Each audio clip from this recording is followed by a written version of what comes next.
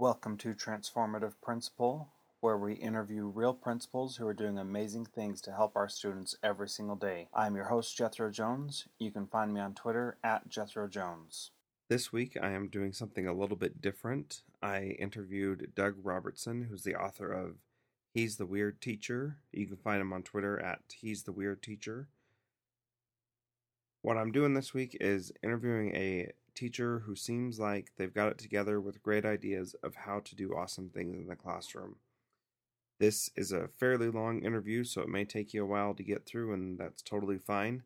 But what I'm hoping you'll get from it is an idea of how to inspire some of your teachers who may be a little bit different, maybe even weird, like Doug is. And that's definitely weird in a good way.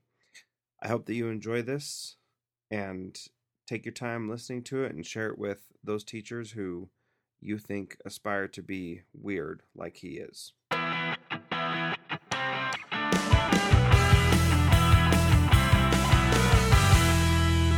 Tell me about working in Hawaii. What's it like over there? Hawaii is beautiful, and the sunset tax is pretty brutal. Like it's you can't complain about living in Hawaii, because if you complain about living in Hawaii, all you get is, oh, it must be really terrible to have 70 degrees all the time and the ocean 20 minutes away. That sounds really hard. And like, it's true. Hawaii is incredible. It's beautiful. It's really hard to complain about. But as far as working as a teacher in Hawaii, it is really hard because the cost of living is so high. Hawaii's teachers, when you adjust for cost of living, are the worst paid teachers in the nation. They're 50 out of 50. Wow. And that's awful. So the reason that we moved away from Hawaii was we had our son, we had our first kid about halfway through last school year, and my wife wants to be mom at home. That was always the plan. And the fact is, you can't survive in Hawaii on one teacher's salary. Mm-hmm. It's just not going to happen. It's not even like, well, we could cut here and there and move into this place. You can't live in Hawaii on a teacher's salary. You just can't. So we had to move. And that really sucked because I liked my school and I liked my kids and I liked the people that I was working with for the most part. Mm-hmm. But, we just couldn't handle it. And that's what's really hard, is that Hawaii is such a great place and it needs good teachers. But they come because, of course, I want to come live in Hawaii. I'm young and I'm single and it's awesome. And then you build a family and then you move because you have to. Or you live kind of a hard, tight life that a lot of teachers that I know are living too. Right, yeah. So did you meet your wife over there? I did, yeah. We moved independent of each other. I moved 6 years ago, basically because, like I said, because I was single and wanted to live in Hawaii. I had been to Hawaii a bunch of times. Every time I had to get dragged kicking and screaming back onto the plane. So I moved there with a job. And then she visited a friend of hers who lived there. And her friend was dating one of my friends. So we met that way. And then, don't tell her this is how I tell the story. Then after she met me, I couldn't get rid of her, and she would follow me around all the time, and she was always calling and stuff. So I decided that we should date, and then, That's funny. All right, well, it looks like we got a good connection, so we'll go ahead and get started with the official podcast. Why don't you start by telling us about who you are, what you do, and then we'll go from there. Okay. My name is Doug Robertson. I'm a third grade teacher this year in Southern Oregon at White City Elementary School. This is my 8th year of teaching. It's been so long now, I'm like blanking out. I think this is my 8th year of teaching. I taught for a year in California. I taught third grade, and then I taught for 6 years in Hawaii. So yeah, this would be my 8th year because now I'm here in Southern Oregon. I just wrote a book called He's the Weird Teacher. It's been out for a few months. You can find it on Amazon and iTunes and Barnes and Noble. You can get it in paperback or in as an e-copy. And that's kind of why I'm doing a lot of the stuff that I've been doing now, because the book has opened me up to so Mm-hmm. many other venues, and it's helped me meet so many other teachers and have a lot of really interesting conversations about education. Mm-hmm. Um, And so that's I've read the book, and it is great. I really enjoyed it, and you've got a lot of really awesome stuff in there. And it made me think, what can I do to instill these kinds of things in my students, and how, or not my students, but in my teachers, excuse me, and how can I get Doug to move to Utah and teach at my school? that means a lot. Thank you so much. And that I'll answer the other stuff too. But hearing that kind of stuff is gratifying on an ego level. Like, yay, people read the book and they liked it. But it's also gratifying on a professional level, because Mm-hmm. teaching is such a solitary thing. Like, you have staff meetings and you have grade level meetings, but in the end, you're stuck on an island all by yourself. Yep. And I think a lot of us are doing something in our classrooms that we're not entirely sure works. We're experimenting and we're playing, and I teach this way and this is my style. And I never really knew if my style was a translatable style, if this is a if what I'm doing is working the way I think it's working, if my education philosophy makes sense to other people. And then last year and the year before, I had a student teacher. I had two student teachers. So they were guinea pigs too. And I started throwing all of my education philosophy at them, and they were able to make it work. So I started thinking, oh, these things that I'm thinking and these things that I'm doing are real. Like, it actually works. And that kind of motivated me to write the book, because I felt like a lot of the stuff I was saying to my student teachers was valuable to them. And those are things that I thought, I need to write this down, because I've always been a frustrated writer. So I might Mm-hmm. as well write it down. And even if nobody buys the book, at least I've written it down. But people have bought the book, and people have, like, I've become really close friends with a couple of teachers. There's a teacher on Twitter named Samantha Bates who read the book, and she reached out to me, and we're like tight friends now, like Mm-hmm. digital friends, but whatever. Um, and it now I can we're sharing it, and she's like, I read your book, and it was like I had written it. That you said things in the book that I have thought, and that's so gratifying to know I'm not alone on this little island. And the way that I teach and the way that I think about teaching, other people do too. I'm the weird teacher because of maybe the ways I do it, but the way I teach, the way I think about teaching, is not as weird as I thought. Does that make sense? Absolutely. And it seems weird because it is not how one you're taught to be a teacher in teacher preparation classes, and it's not how we can trust every teacher to teach, because some people don't have the personality or style for the approach that you have. I And it takes time to develop that skill and that ability, and it takes a lot of trust from in yourself and from your, I think, administration, to be able to take the risks that you talk about taking in your book. I yeah, I completely agree. Oh, there's so much. One of the big things I talk about in the book, early in the chapter or early in the book, is the idea that teaching is a performance art. I've always felt like teaching was an art form more than a Mm-hmm. science. Because at the end of the day, you're standing on, and I know we're not the sage on the stage. That's not the way we teach anymore.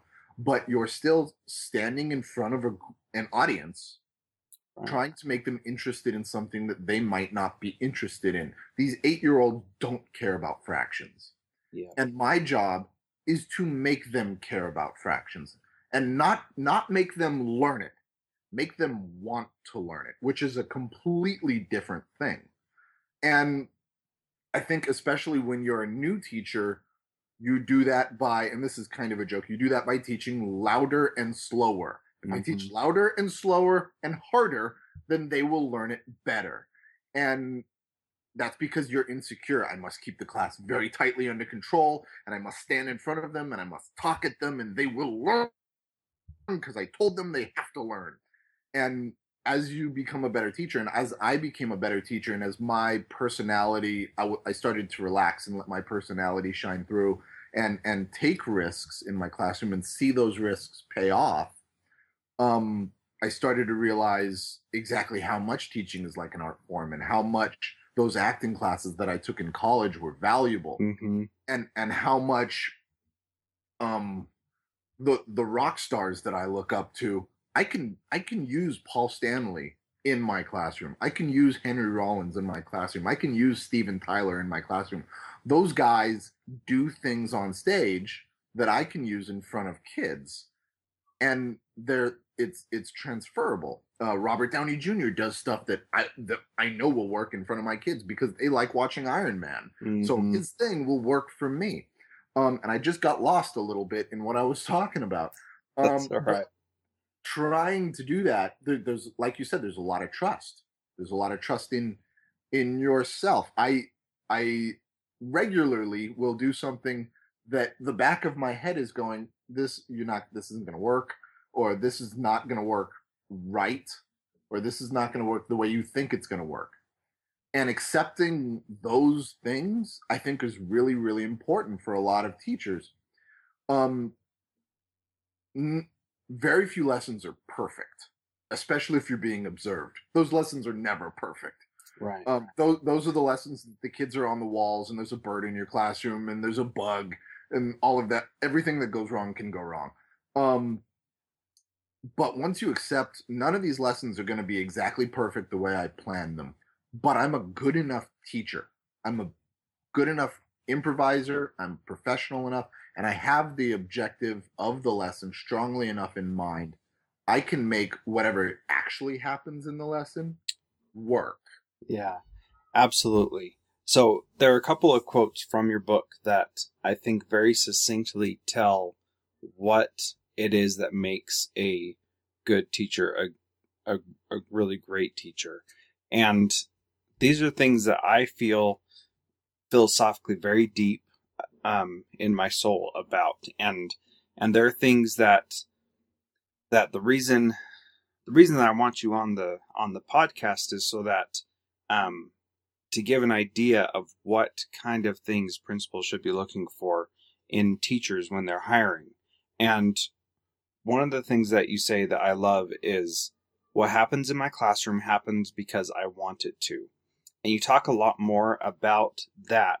But that idea that what happens in your classroom happens because you want it to is so powerful. And that can be applied up the chain to principals as well as down the chain to individual students. What happens in here happens because I want it to.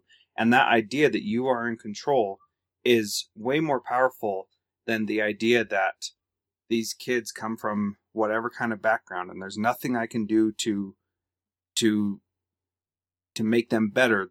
They're just going to be better or they're not, and I have no impact. That's totally false. But what happens in my classroom happens because I want it to. Talk more about that, would you please? Yeah. And you can quote my stuff back at me all day. My ego will love you. Um, I think um, taking a real personal responsibility for the learning and the behaviors that happen in your classroom is a very important thing, and I'm seeing that a lot right now. I've actually had a couple of conversations about that on Twitter recently, especially through Slow Chat Ed. That's been a topic I think this Mm-hmm. week, um, where a lot of teachers or people prohib- pro- um, kind of associated with education are saying like the common core state standards are going to be taking things out of our hands, Mm-hmm. and everything is going to be dictated, and you have to do it this way, and that's not the case at all. um they're they're a destination, but the way I get there, the travel plans, all me. That kind of stuff is my job. And I guess from a teacher looking at a principal perspective, I need a principal that understands that. I need a principal that trusts, okay, you hired me because you saw a good teacher. You didn't hire me because you saw a parrot or a tape recorder. You hired me because you saw a professional who knows how to do this job. Now I need you to let me do this job. And as long as you let me do this job, and obviously you check in on me and you make sure I'm not doing some crazy thing, Right. we will get it done. One of my favorite things is a guy named Chris Hardwick, who's all over the internet right now, and he says this a lot when he's talking about comedy and when he's talking about movies. He says, when you let funny people be funny, you get funny things. So if you look at movies like Caddyshack or Ghostbusters, Mm-hmm. those are movies where they just put a bunch of funny people in a room, and then all of the suits went away, and they let funny people make a funny thing, and it turned out funny. And I feel the same way about teachers. If you let a bunch of smart, talented teachers into a room and you say, these are the standards, these are the goals that you're going for, go, we will come up with good ways to get there. If you let good people do the thing that they're good at, you will get a good thing at the end. So that's the kind of stuff I need from a principal. That takes a lot of trust from a principal because we are all under a lot of pressure right now. There's a lot of stuff that is sitting on top of you guys as administration, and then you guys are sitting on top of us, and then we're sitting on top of our kids. There's lots of stuff falling down. Mm-hmm. So the ability to be like, okay, there's a lot of pressure on this, but you guys understand that there's a lot of pressure.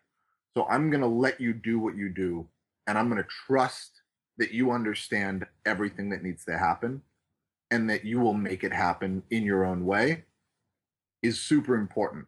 And I know there's a lot of administrators out there that don't do that, and there's a lot of programs out there that don't do that. I've been in a reading program, and I can't remember what it's called because I blocked it.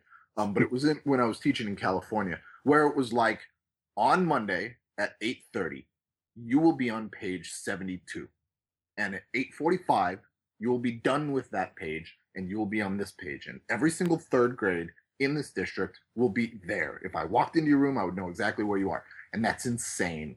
That's awful. That was horrible. And I was still a baby teacher. It was only my first contract year. So I didn't really have all of the skills to express exactly what was so frustrating about it. Mm-hmm. But I knew it was frustrating. If I was put in a program like that now, I wouldn't be able to handle it. I wouldn't be able to handle a person saying, you will teach this exactly this way, exactly on this day, exactly at this time. No, I'm good at this job. Tell me where you want the kids to be, and I will get them there. Trust me. So, as you were searching for jobs when you moved back from Hawaii and now you're in Oregon, what, how did you determine if the principal was going to allow you that freedom or not? How did you make that? How did you know that before you took a job? To be perfectly honest, I didn't. Like we had to get out of Hawaii because we couldn't live. So my 6 years in Hawaii, after the first 2 or 3 years, I felt comfortable, and um if I hadn't really liked the people that I was working with, I would have moved schools and I would have jumped to somewhere where there was another principal because I was established in Hawaii. Coming from Hawaii to Oregon was a risk for me professionally because I was at the mercy of whoever will hire me. The Mm-hmm. goal, at least for this year, was always we just need to get back to the mainland. We need to get back. We I don't care where in Oregon we teach. The goal was the Portland area because we really like it up there, and we ended up literally as far away from Portland as you can get and still be in Oregon. Um,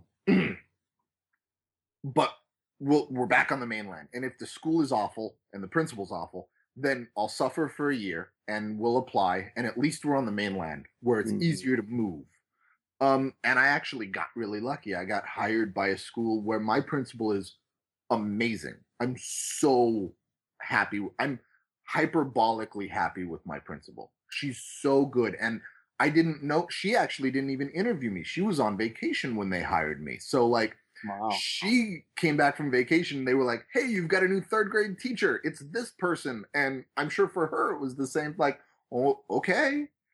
And I'm gumming in like I don't know what to expect. I don't know what this lady's going to be like, and she's great. She's let me get away with things at the school that are it's so freeing, and she has so much trust. I've been in her office. Like we need to do. I just did this to her. We need to do Read Across America. What do we do for Read Across America? And she's like, well, we've never really done anything too big for Read Across America, not in a few years. Okay, well, I'm going to plan a Read Across America thing, and I'm going to get readers to come in for everybody's class. Is that okay? Yes. Mm-hmm. Okay, sweet. And she just let me run with it. And so now I'm more willing to set up another Read Across America next year, set up other stuff. Like, and I didn't build Read Across America all by myself at our school. My librarian was a gigantic help. Um, but none of that would have been possible if my principal had not trusted me to do that. And um she's been in my room observing me formally and informally and just popping in more than I've ever had a principal in my room. I in Hawaii, my principal never came into my room. And Mrs. Walker is always in my room. And not because she's like, I need to watch that guy. She just wants to be in everybody's room because she understands that like the two formal observations that she has to do are not reflective of everything that happens in my classroom. You need to be able to come in and see so you get a lot of samples, Mm-hmm. Yeah. And her being in my classroom so often makes me trust her more because then she gives me constructive feedback. You did this really well. These kids were a little bit off task. I think you could take what you're doing here, and I think these are steps that you could expand it to. And because she's in my room so often, I can say, that's actually a really good idea. That's a really good point. I'm going to put that in rather than if my principal in Hawaii, who was a great guy, and I don't want to sound like I'm complaining about him, but if he'd have said, well, when I was in your room for your observation, I saw this and this and this, and I think you should do this, a big chunk of the back of my head would have been saying, this is the only time this year you've ever been in my classroom. Mm-hmm. So while that's a good idea, you don't know that I'm not already doing that. Yeah. Yeah, that's important. So one of the other things I want to talk about from your book is you say, when a child does well, you're a great teacher. When a child struggles, his parents aren't helping enough at home. You can't have it both ways. Either you, the teacher, are the final word, or you aren't. I love what you're saying there because throughout your book, you're taking away the opportunity for people to make excuses for why things aren't going well. You take full responsibility. And when I said before, how can I get Doug to come to Utah? That was me. And how can I get my teachers to be like him?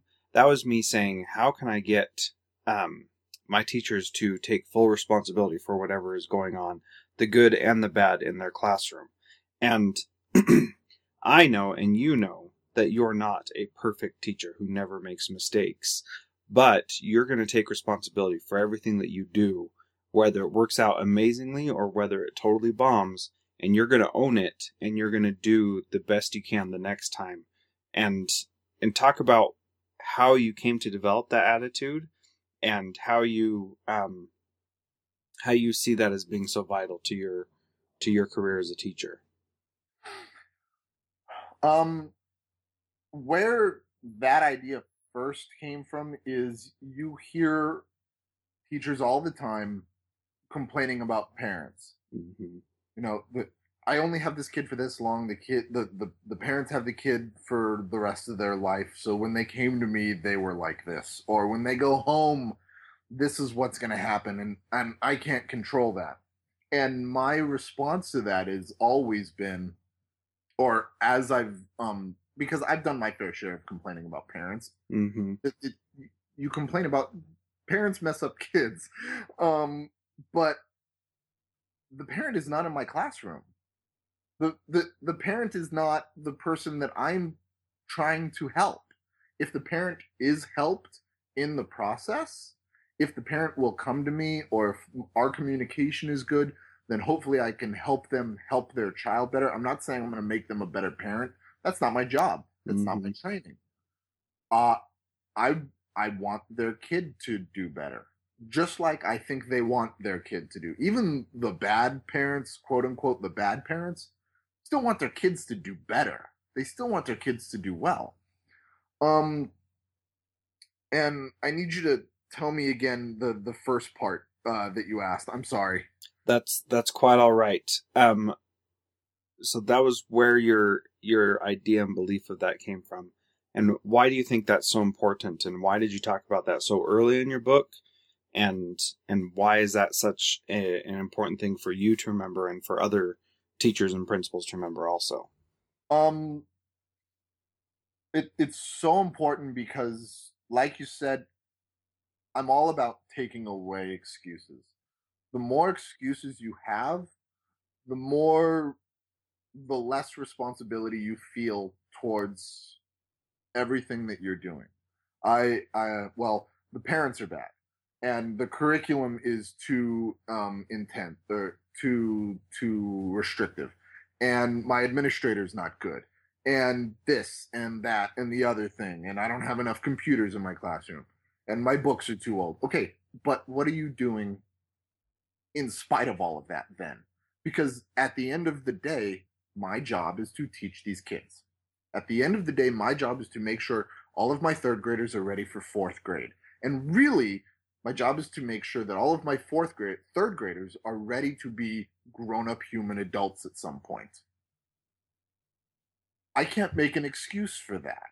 And I want to take those excuses away. So, yes, maybe the parent is a problem. That doesn't change my goal. That doesn't change my expectation Mm-hmm. of the child. And that shouldn't change my expectation of myself. And it's pie in the sky, and it sounds, oh, it's just wonderful that you have such high expectation. And it's not easy, and everybody slips. Like you said, nobody is a perfect teacher. I'm not a perfect teacher. I'm not a great teacher. I have moments where I'm like, this is this parent's fault. Everything that is wrong with this Mm-hmm. child right now is not my fault. This is all the parent's fault. And then I have to, okay, I've had that moment. I've had my little foot stamp tantrum. Now I'm going to move past that and find, okay, so maybe this kid is kind of screwed up because of the parent. What am I going to do about that? How am I going to react to that? I am not in a bubble. I am not stuck in concrete. I am dancing with these kids. I am helping them and finding other avenues and finding other ways. Um, it's I think part of it also might come from my background in in sports. I was a swimmer for forever, and I had a bad race. Why did you have a bad race? Well, because I was tired, or my arm hurts, or this and that and the other. And at the end of the day, coach is like, you needed to have a good race. Why didn't you have a better race?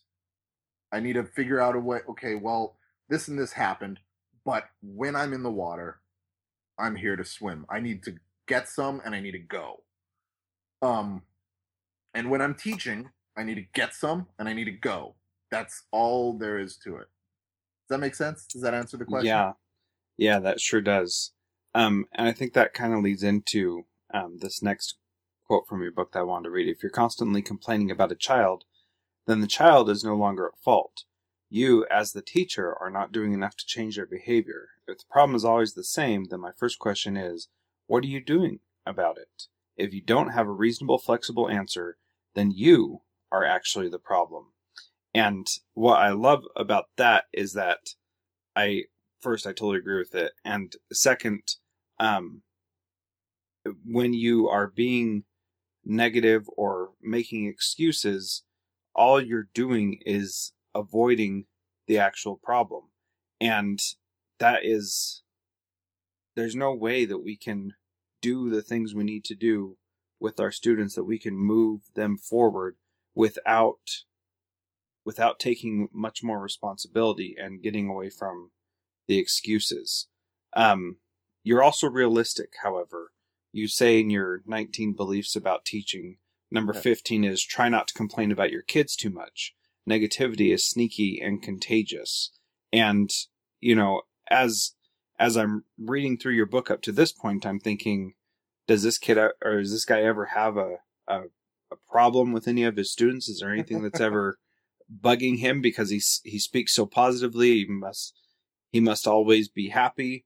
Later in the book, you talk about when you yell at your students, and so talk a little bit about when it's okay to complain and how you do that and how you stop yourself from complaining too much. Okay. Like I was saying before, when I taught in Hawaii, I taught with a lot of really good teachers, and I also taught with two awful, miserable, horrible human beings who loved tearing their kids down and loved being mad. They called themselves Hammer One and Hammer Two, and they loved to complain about their kids. It was so bad I stopped eating lunch with them because I couldn't hear it anymore. And up until that point, I had always been like a positive teacher, but that year I was like, this is it. It was so bad that when I would be disciplining my kids, I would think to myself, is this how those two teachers would talk to their kids? And if the answer was yes, I would stop and I would have to find a different way. So it almost developed out of spite from these other teachers. Like, this is the way it has to be. And as far as complaining and venting goes, I am all for complaining and venting. I've got a YouTube channel too, and I just did one about venting. Venting is good. Venting is like a slow release. And get it out of your system every once in a while. Nobody is Unikitty. I don't know if you've seen the Lego movie. Yeah, I have. And everything is positive and she's just choking all of that anger down until the end of the movie where she just freaks out. And it's hilarious because I'm not Unikitty, not at all. But at the same time, and I told my student teachers this a lot, the more you complain about your kids, the more that line gets etched in your brain. Like, I try not even to say, like, this kid's a space cadet or this kid's a little bit goofy. And space cadet and goofy, those are not really judgmental terms. Those are not, you wouldn't say that's a negative term if you just heard it once or twice. Like, maybe endearing. Yeah, it's endearing. Yeah, I've met this kid and he's totally a space cadet. But if you say it over and over and over and over again, it turns into a negative term. It turns into a label. Every time you look at that kid, you think, okay, he's a space cadet. He's not going to get it, or he's going to get it slower, or he's going to get it weird. And that's when it becomes a problem. Of course, I come home and complain to my wife about a kid every once in a while. I don't do it every day, but there are days when the entire class is insane. And you can't, you need to talk about it, otherwise you'll explode. But by and large, my kids don't give me much to complain about. And I don't know if that's me and the way I think part of it is me and the way I look at the class.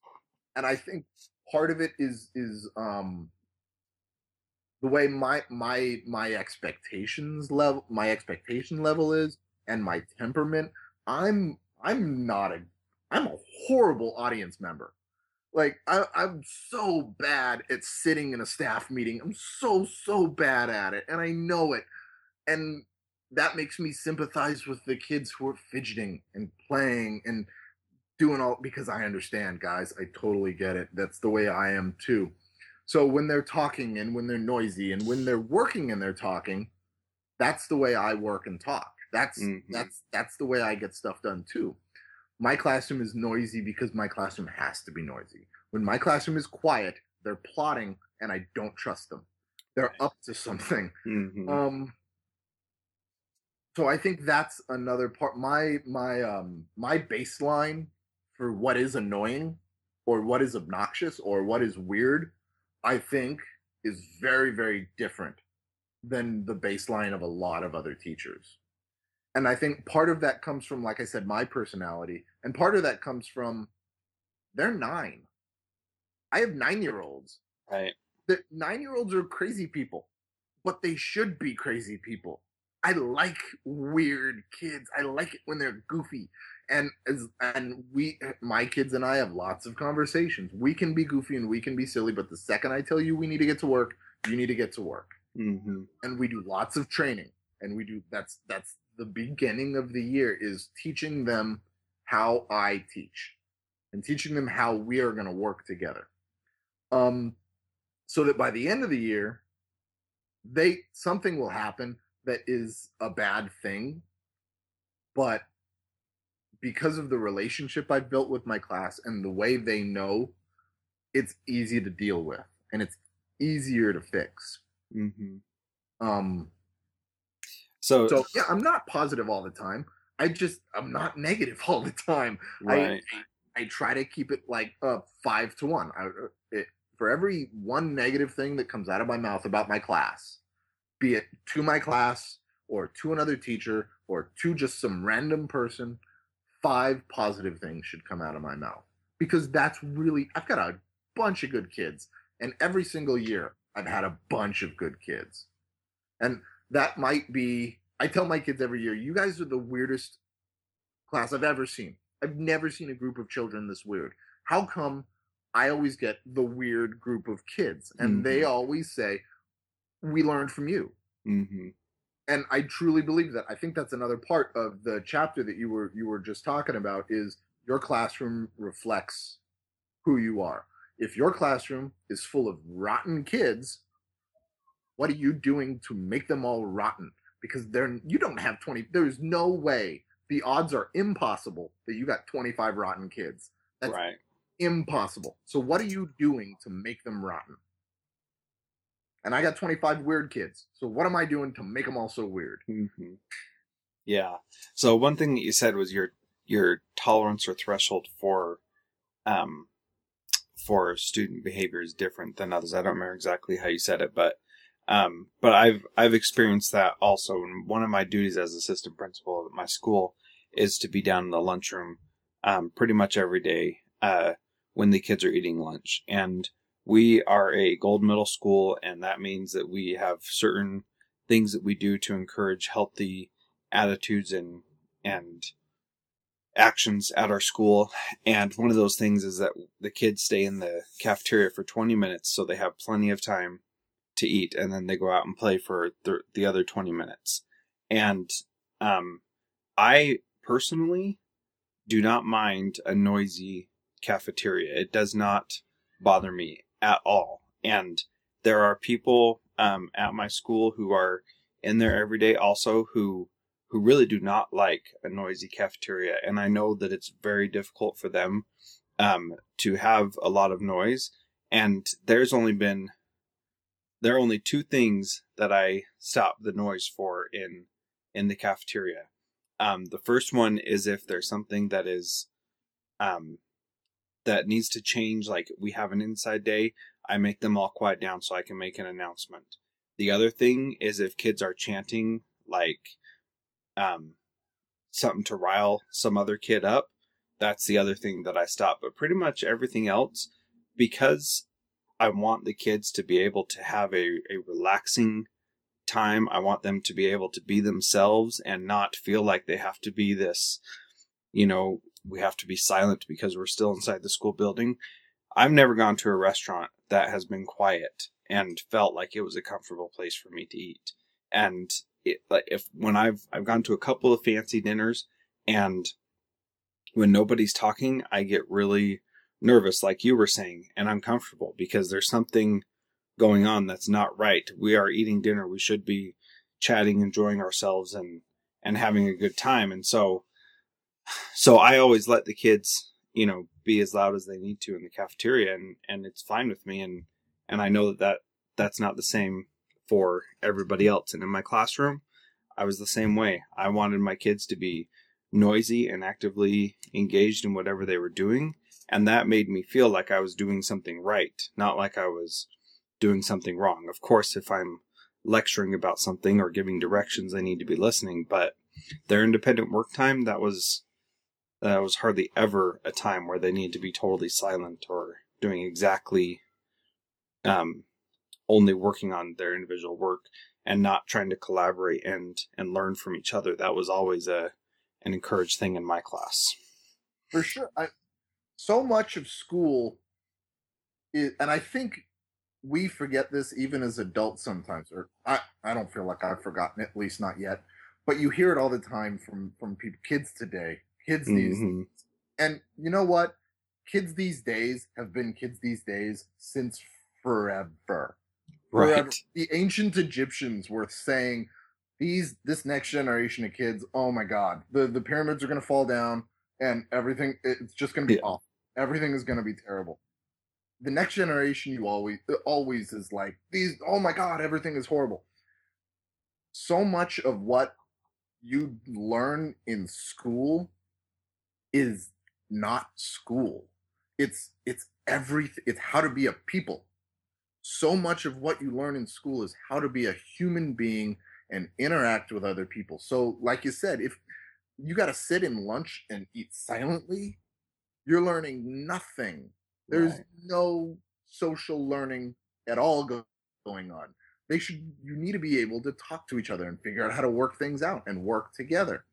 Um, yeah, so much of school is non-educational, Right. non quote unquote education. Like I'm never going to use this particular. I'm not going to use this fact that I learned in social studies today. Okay, you may never use that fact, but you will use the tools that you learned to find that fact. You will use the tools that you learned to express that fact. And you Mm-hmm. will use the tools that you learned to work with somebody else to find that fact. Yeah. All of those other things are also things that you're learning. They're just not graded, they're just not assessed in normal ways. But I'm still teaching you how to be a people. Right. Yeah, I had a very real experience relating to that this week when I was observing a teacher, and she was teaching her students how to write, and she was teaching them how to go back to the text and find evidence to support what they were writing.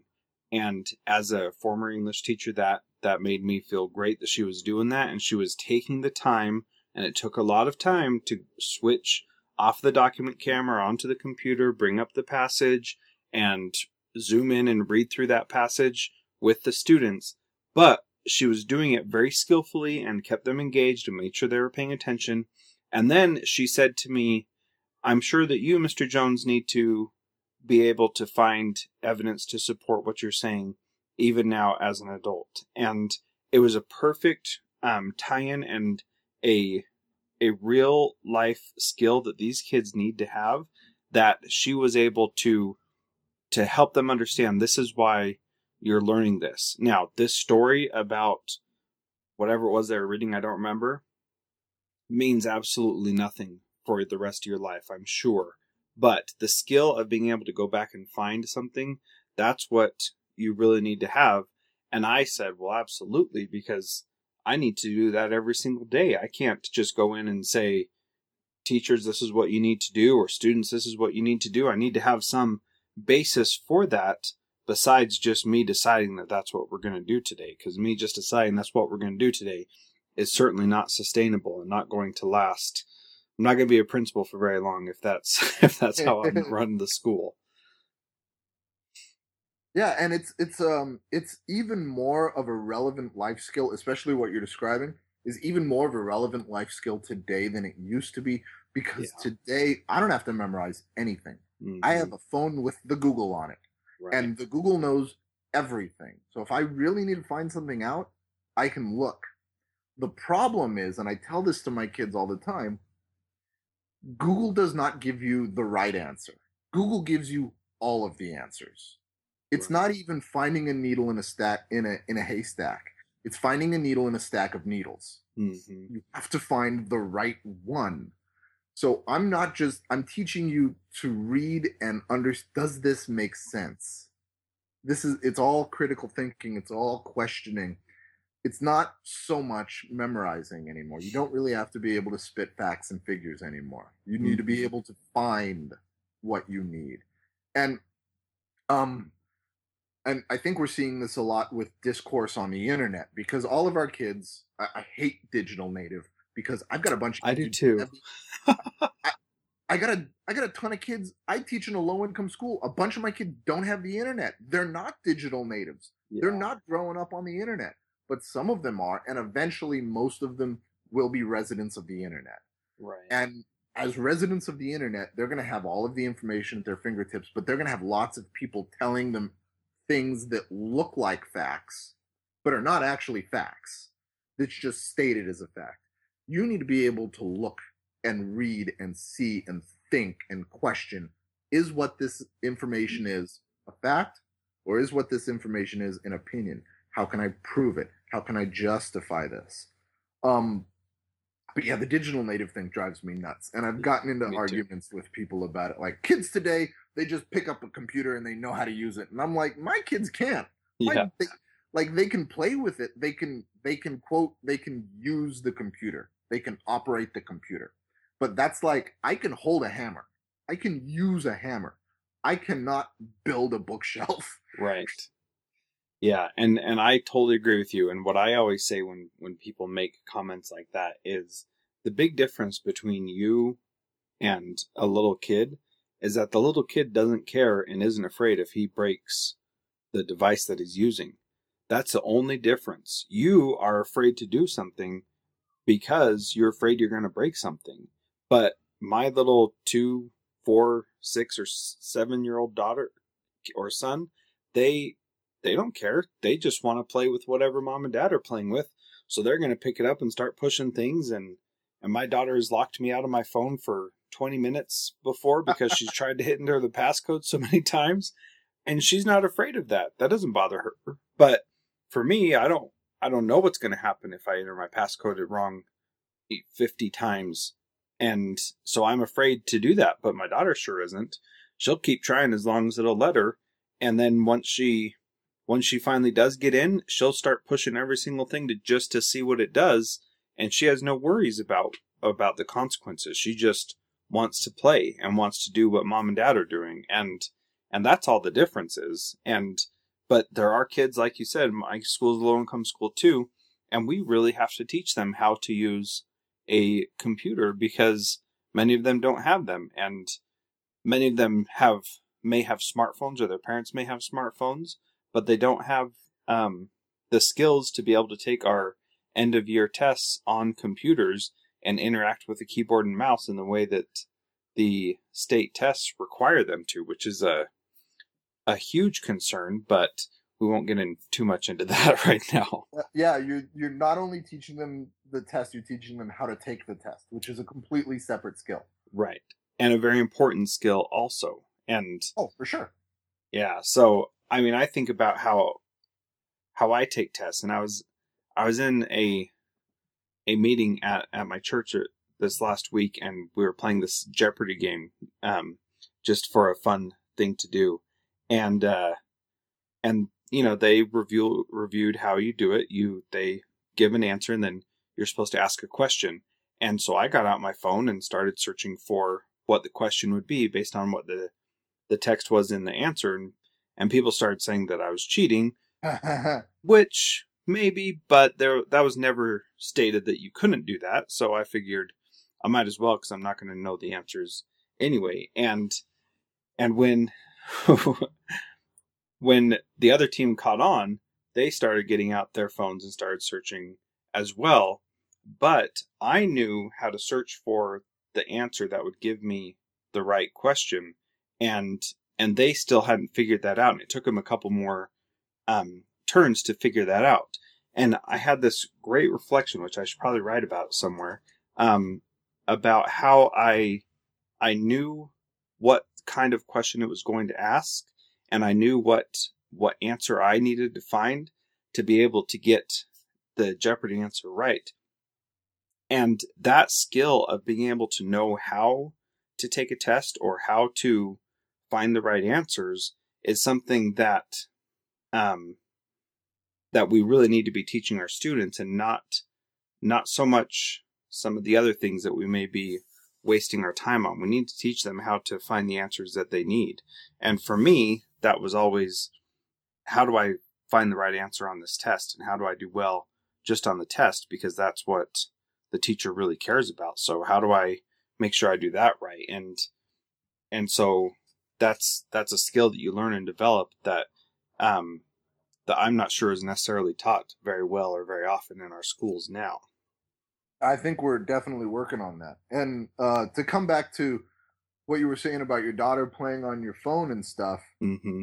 I've done that. That's how I learn computer programs. And I think part of that is because I'm in the sweet spot of the generation where I grew up with a computer in my house. It was a real rubbish computer for a while, Mm-hmm. but I grew up with a computer and I grew up with the internet. So I grew up experimenting and playing and pushing buttons and finding out what's going to happen and learning like you can't break Google Drive.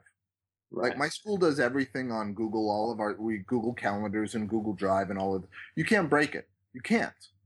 And I've done informal trainings in my school with teachers who are worried about how is this going to work and how do I do this. And I'm telling them like just push buttons, just try. Yeah. But I think that speaks to how I teach too. I'm not pushing random buttons, but I'm not really worried about breaking my kids Right. because I'm a good enough teacher that if a lesson goes off the rails, if something goes wrong, I can fix that. I can bring them back or I can correct it. Maybe not today. I might have to wait until tomorrow if it's a really bad lesson, but I can fix the problem. Um I was talking to somebody yesterday on Twitter, and we were talking about he was having an issue with a parent, and he wanted to tell the parent, "I'm experimenting with your child because I'm not really sure. I'm still learning my own educational philosophy, but I don't feel like I can say to a parent, I'm experimenting on your child." And I feel like we should totally be allowed to tell parents, I'm experimenting with your child. Because if a doctor gets to practice medicine and a lawyer gets to practice law, I get to practice education. Right. I get to experiment and try. And so the same way I learned to mess with the computer until I make it do what I want it to do, or it magically does what I want it to do, and then I have to figure out what I pushed. Exactly. Education is the same way. I'm going to teach this lesson and then I'm going to look at it and I'm going to reflect. I'm going to do professional reflection, personal reflection, what worked, what didn't work, what can I fiddle with, how can I make it better? Just like we do when you're pushing buttons on a computer. And I'm not scared of breaking my class because I know my class and I know that if everything goes horribly wrong, I do have the book and I can just go straight to. We're just gonna do exactly what the book says because at least I have that as an anchor, and I can go back to that. But if I feel like I can experiment, if I feel like okay, we're gonna do a little improv right now and we're gonna see where this takes us, I'm confident enough that I can do that too. Mm-hmm. Yeah, and that is so valuable to feel like you can do that, and I believe that you need to have enough comfort and confidence in the basic what the book is saying to do for you to be able to go off on your own and say we're going to go above and beyond and do some things that are a little bit different. Because if you don't have that, then it is really scary to try something new and do something to do an experiment. Because if it fails and you don't know what the basic is, you don't have the confidence to say I can go to the book and do that, and that's an important thing. Exactly. I like talking about music because I'm a big music fan, and one of the best bands in the world is Rush. Mm-hmm. And they're all three of them are so technically proficient. They're so good. And one of the great things about watching like Neil Peart drum is he's not the most exciting drummer to watch. He's kind of boring to watch. But he's so technically good that you can tell that if he decided to you can never tell when he starts experimenting if he's in the middle of a solo. I don't know if this is planned or if this is him kind of going off somewhere. Mm-hmm. But I've read him say there were times when I knew, okay, this is my baseline, so I can always come back to this if this isn't working. he was talking about they were at a concert and it was raining, and he was like, I don't know if this is going to mess up my electronics. And my Mm-hmm. drum solo has a lot of little electronic buttons and stuff. And if I can't use them, then I have to rebuild my drum solo. But I know where the drum solo sits. So I can start there and then I can play around. I can build out of that. And that's the same way we teach. That's exactly what you were talking about. Mm-hmm. I know the basics, so I can go out. And that's what a lot of baby teachers, I think, need to internalize and need to learn. You've got to learn the steps first. And I'm just going to keep mixing metaphors because now we're on dancing. Just do it, man. Let's go for it. You need to learn all of the steps first. And once you know all of the steps, then you can start to freestyle. But you need to know everything first. So you need to take 2 or 3 years and really learn how you teach before you can start to experiment. Does that make Mm-hmm. sense? Or you can experiment a little bit, but you should probably keep a little bit closer and really get the foundation down strong so that when you do experiment, like we were saying, you can go back to that foundation. Yeah. So, as how to help someone become a teacher like you who feels confident enough to experiment, and knows where your kids need to be and knows how to get them there as best you can. What kind of environment, what kinds of things does a principal need to do, create, and set up for you as a teacher to feel like you can be yourself? So much trust, and like that's an easy thing to say. I need you to trust me, and I understand. Like we were saying earlier, that's a scary thing because Right. so many pressures from so many different directions on, especially administration. That the the more I learn about education as a whole, and the more I learn about, because when you're first doing anything, it's just your own little world. Even when you're a kid, it's all about me, and then you slowly learn. Okay, well, it's about me and my parents have a job, and Right. then all of these other there's all of these other factors. So the more you're in education, the more you notice it's not just my classroom, it's my grade level, and then it's my school, and then I'm seeing what my administrator's dealing with. And then I'm seeing what my district is dealing with, and then I'm seeing what's happening on a state level, then I'm seeing what's happening on a federal level. Um, so the more I learn about all of the things that happen to an administrator and all of the pressures and pulls on an administrator, the more I appreciate just how difficult that job is and how horribly horrible parts of that job Mm-hmm. sound. um, but I still need you to trust me to do what you hired me to do. Like we were saying at the beginning, um, you hired me because you knew I'm a good teacher. So you do whatever you need to do to trust me. If you need to be in my room a whole bunch at the beginning of the year so that you can trust me, come into my room a whole bunch. That's your job. I'm Mm-hmm. totally okay with that. Um, but if you come into my room and I'm doing something that seems really weird to you, don't shut it down. Come to me after and ask me to explain it. And as long as I can justify what I'm doing, which I should be able to because I'm a professional and I'm good at this, then it's okay.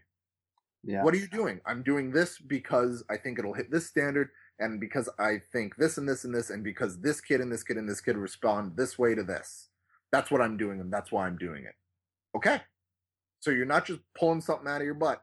You're like actually coming up. There's reasoning behind this. Right. Um, so I need a principal who trusts and a principal who will support and stand up for, because there are parents who don't understand this kind of teaching, who Right. don't understand, who who who don't feel the same way about education that we do. So when that parent comes into your office and says, this teacher is not giving enough homework, or this teacher is doing this, or this project is ridiculous, or what is going on in this classroom, you as an administrator are going to say, I this is a good teacher and I Mm-hmm. trust this teacher, and this teacher can explain to you exactly why they're doing it. And you might not like or agree everything that the teacher says, but I do, and I'm their boss. Yeah. Yeah. That's the idea of trust is something that I've heard over and over from principals that are transformative, that are amazing, that they have established at their schools, and that allows people to do whatever they need to do. And so I totally agree with you. I think you hit it right on on the head that it is about trust, and that's what almost everything comes back to. And when you're teaching your students, you're trusting them to be able to handle whatever crazy thing you're doing, because you know that that's what's going to help them in the long run. And as you said earlier in this conversation in your book, if we can't get from silly to serious work in 5 seconds, then we're not doing silly anymore.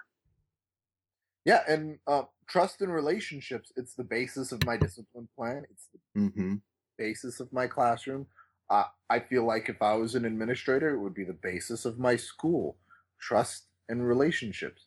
And like you were saying, my kids need to trust me that this thing that we're doing in class has a reason, and it has goals, and it has objectives, and I need to trust them back, which I think is a link that some teachers might forget about.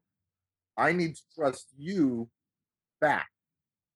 Um, you are the student, and I trust that you are here to learn, and that you are going to do your best, and that you are not out to get me or out to get by this.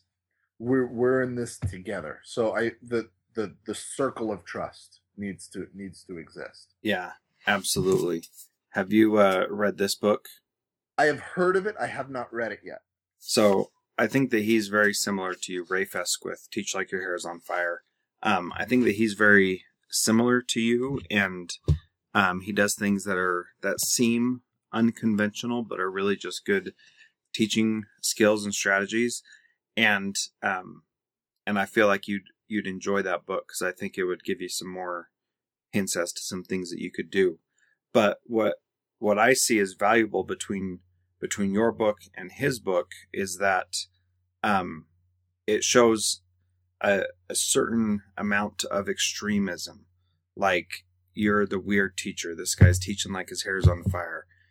Those, you guys are going way over on this end to be really great teachers and do the best that you can. And not everybody has to go there, and not everybody can go there. Talk about the different degrees of teaching that someone who's not like you could still be a very successful teacher. Um, um, Put you on the spot. well, my style is not for everyone, and I think I'm pretty sure I say a bunch of times in the book, this is not the way I'm telling you to teach. It's the way I'm telling you maybe you should think about teaching. Mm-hmm. But you I want to phrase this correctly. Oh, this is such a cliche. You are the best you that you can be. Yeah. And the me, who I am a loud, bombastic rock star frontman of a never-ending education funk machine. That's who I am. I'm not a quiet person. I'm not a low energy person. I cannot do those things. And if I tried to teach like that, I would go insane. And I know a lot of really good teachers who are not loud and not up all over the place, Mm-hmm. and not, you've got the yardstick and it's a sword and you're standing on a desk, people. And that does not make them bad teachers. That makes them different teachers. Right. It's more in the attitude of it. If you're teaching with love, and you're teaching with respect, and you're teaching with fire and energy, that looks different to everybody. John Lennon played guitar with love and energy and respect, and so does Kerry King. And those two guys, he's the guitar player for Slayer. Those two guys sound completely different, but they're both coming at it from the same basic place. Um, so, and I think good teachers, and I hesitate to say good teachers because I don't want to be telling people that they're a bad teacher. but I feel like good teachers, you can smell it on other teachers. I've gotten the opportunity to observe other teachers at my school who teach nothing like me and are amazing. And their kids are, their room is much more orderly than mine, and their desk is much more orderly than mine, Mm-hmm. and their kids are quieter than mine, but they're working, and there's still a energy, there's still a vibration in the air. It's just a different vibration that's in the air in my classroom, but it's in the same family. Does that make sense? It sure does, and that's exactly what I believe too. And the reason I ask that question is because I want people to understand that you don't have to be a certain type of teacher, and in the interviews I'm doing, you don't have to be a certain type of principal to be a great person and a great educator. You do have to, however, focus on the things that are really important. And trust is one of those things. Relationships is one of those things. And really caring about whether or not your students are getting the things that they need when they need them. And however you can go about doing that, that is valuable and important. And if that's what your ultimate goal is, then you are being, as you said, the best teacher that you can be. And that's great. You know, we can celebrate all different kinds of teaching and leading and learning, and it doesn't all have to be the same. And one student who would really thrive in your classroom may do poorly in another teacher's classroom, but another student may do awesome in a different style of classroom, but may have a really difficult time in your classroom. And that's okay too. And that's something that through these interviews that I'm doing, I'm trying to suss out and find the important things that really matter more than some things that we think matter more than they do. And I think that's an interesting point, and that's also the point where my music metaphor falls apart a little bit. Is if you don't like John Lennon, you don't have to go to John Lennon's concert, and you don't have to buy John Lennon's CD. He is not coming to you. He is not. Right. He is not your guy. But I have had kids in my classroom who do not respond well to my natural state of teaching. Mm-hmm. They are especially like the really sensitive. I had a really sensitive kid who was on the spectrum, and the autism lady that talked to me was like, "Your class is really loud and really bright, and this is really overwhelming for him." And I can't, back to the excuses, I can't say, well, that's tough, because that's how I teach. And if I was a musician, I could say that's tough. He shouldn't have bought the CD. Right. But he's stuck with me, and I'm stuck with him, and I still need him to learn. So I need to change how I'm teaching. I need to change how I'm teaching at him. I need to change maybe how my class is set up. I need to change where he's at. My job is still, we are in, like David Lee Roth said, we are in a result-oriented performance. Right. What happens at the end of it is, so you're right. There are kids who will learn better naturally in my room than other kids. But the kids who won't learn better naturally in my room are still in my room. So I, as the teacher, as the professional, need to modify what I'm doing to make sure I hit them.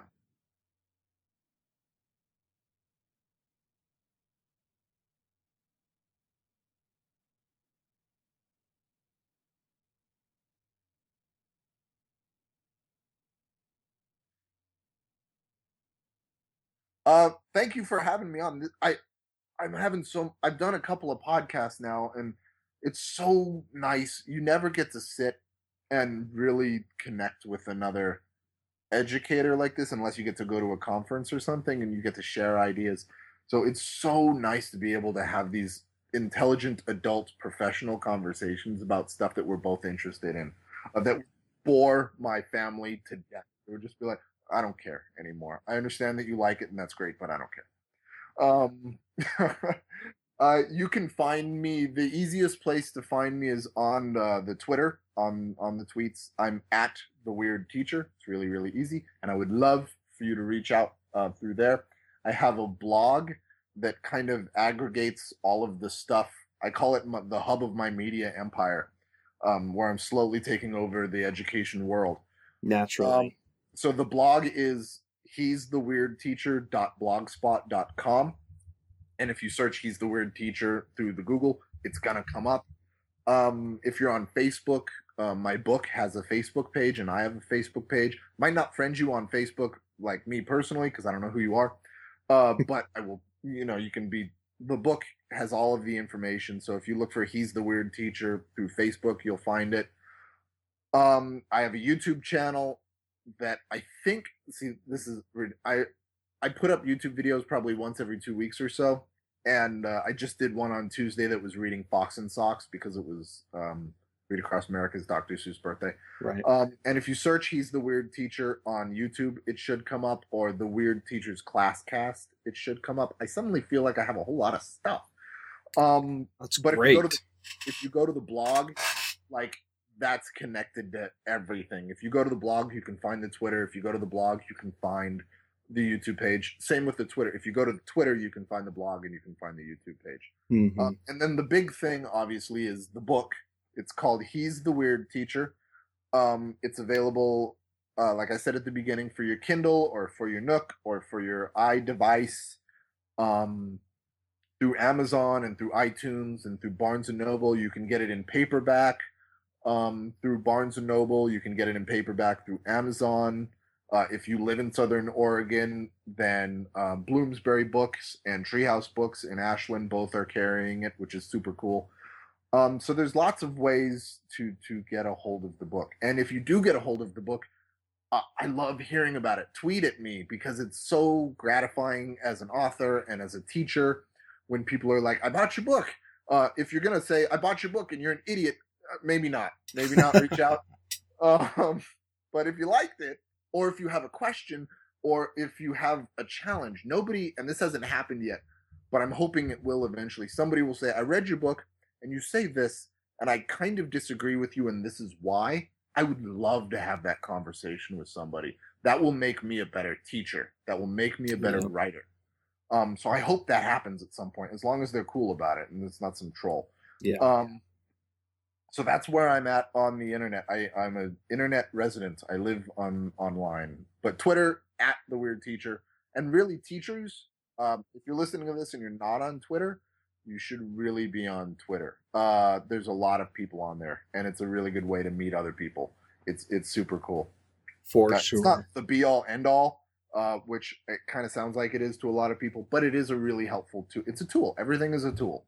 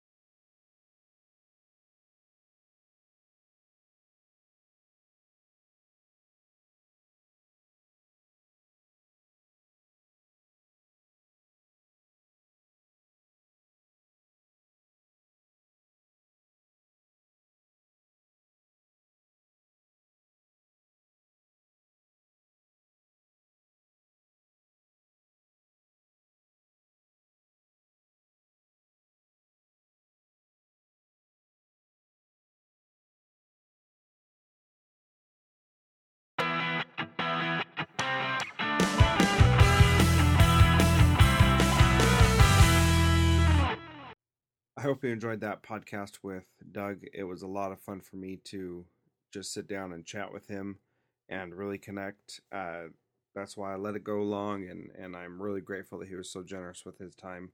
He's a great educator, and I hope that you learned a lot from him. Um, Please check the show notes for links to his YouTube channel, his Facebook page, and his book. Go ahead and buy that. Support somebody who is an educator like yourself going out there and trying to do something pretty awesome. Thanks for tuning in.